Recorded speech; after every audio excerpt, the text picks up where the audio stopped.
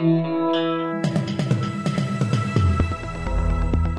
listening to the Batuta Advocates Weekly News Wrap on Desert Rock FM 96.5. Hello and welcome to the Batuta Weekly News Bulletin. Hope it's been an alright week. It's been a very busy week here in the newsroom for myself, Wendell Hussey, and Euphemia Bateman, who joins me in the Desert Rock FM studios. Once again, Effie, how are you travelling?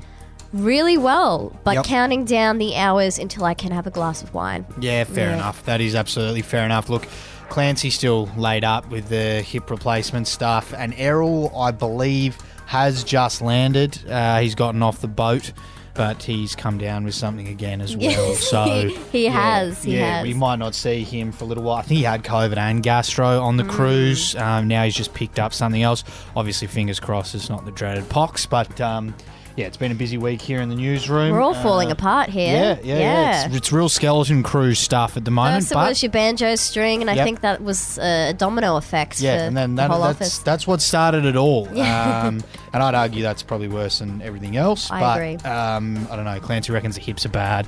Anyway, that's something that we can look forward to in the future, Effie. But they do always say the news doesn't stop for anybody, and it rolls on, and that's certainly been the case this week.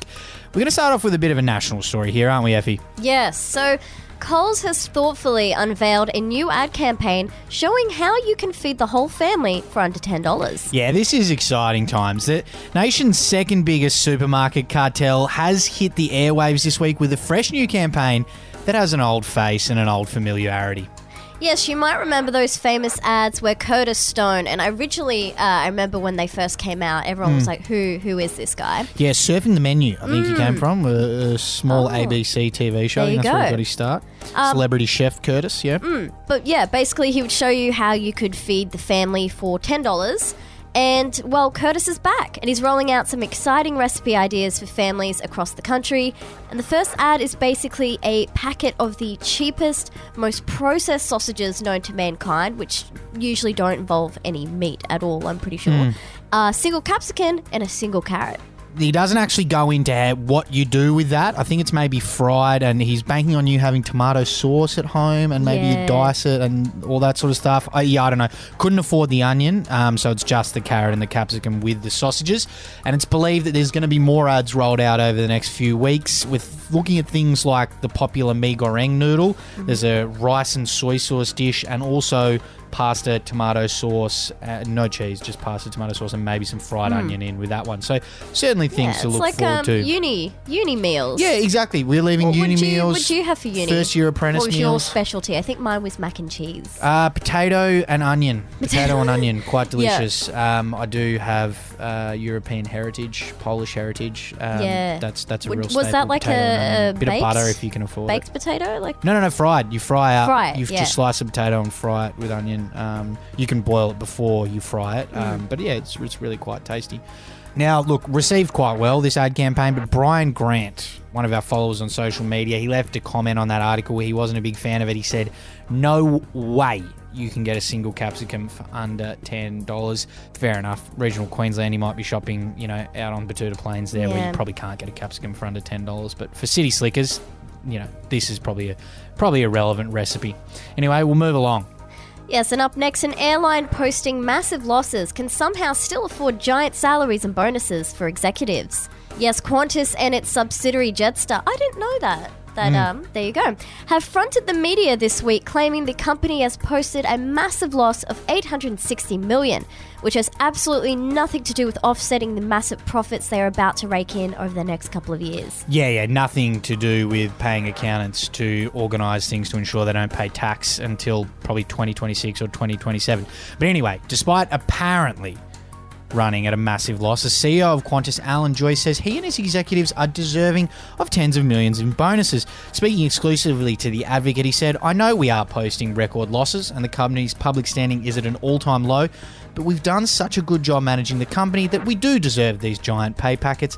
That's just the way these things go. The man who lives in a $30 million house in Sydney said he used to pay himself like $25 million, so he's only paying himself 3 or 4 this year, so he's actually doing it tough. And moving on to some international news. Yes, and the Finnish Prime Minister has faced heavy criticism for dancing when she could have been starting wars or something. Yes, this follows that disgraceful saga involving the Finnish PM Sanna Marin, which has rolled on for another week. I think we're up to now 10 days of it. Basically, videos emerged where she seemed to dance with her friends at a party over the course of a whole night. Now there's been a couple of girls kissing, photos of that. I think someone got boobs out as well. But anyway, it's been apparently notable enough to land herself in multiple Australian newspapers and international newspapers on numerous occasions, with basically the world just being outraged over this disgusting behaviour from the Nordic leader.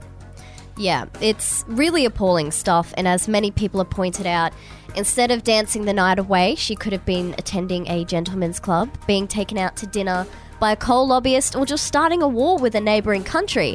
I think she just needs to get her priorities right, if you ask me. Yeah, fair enough. Stick to the job at hand.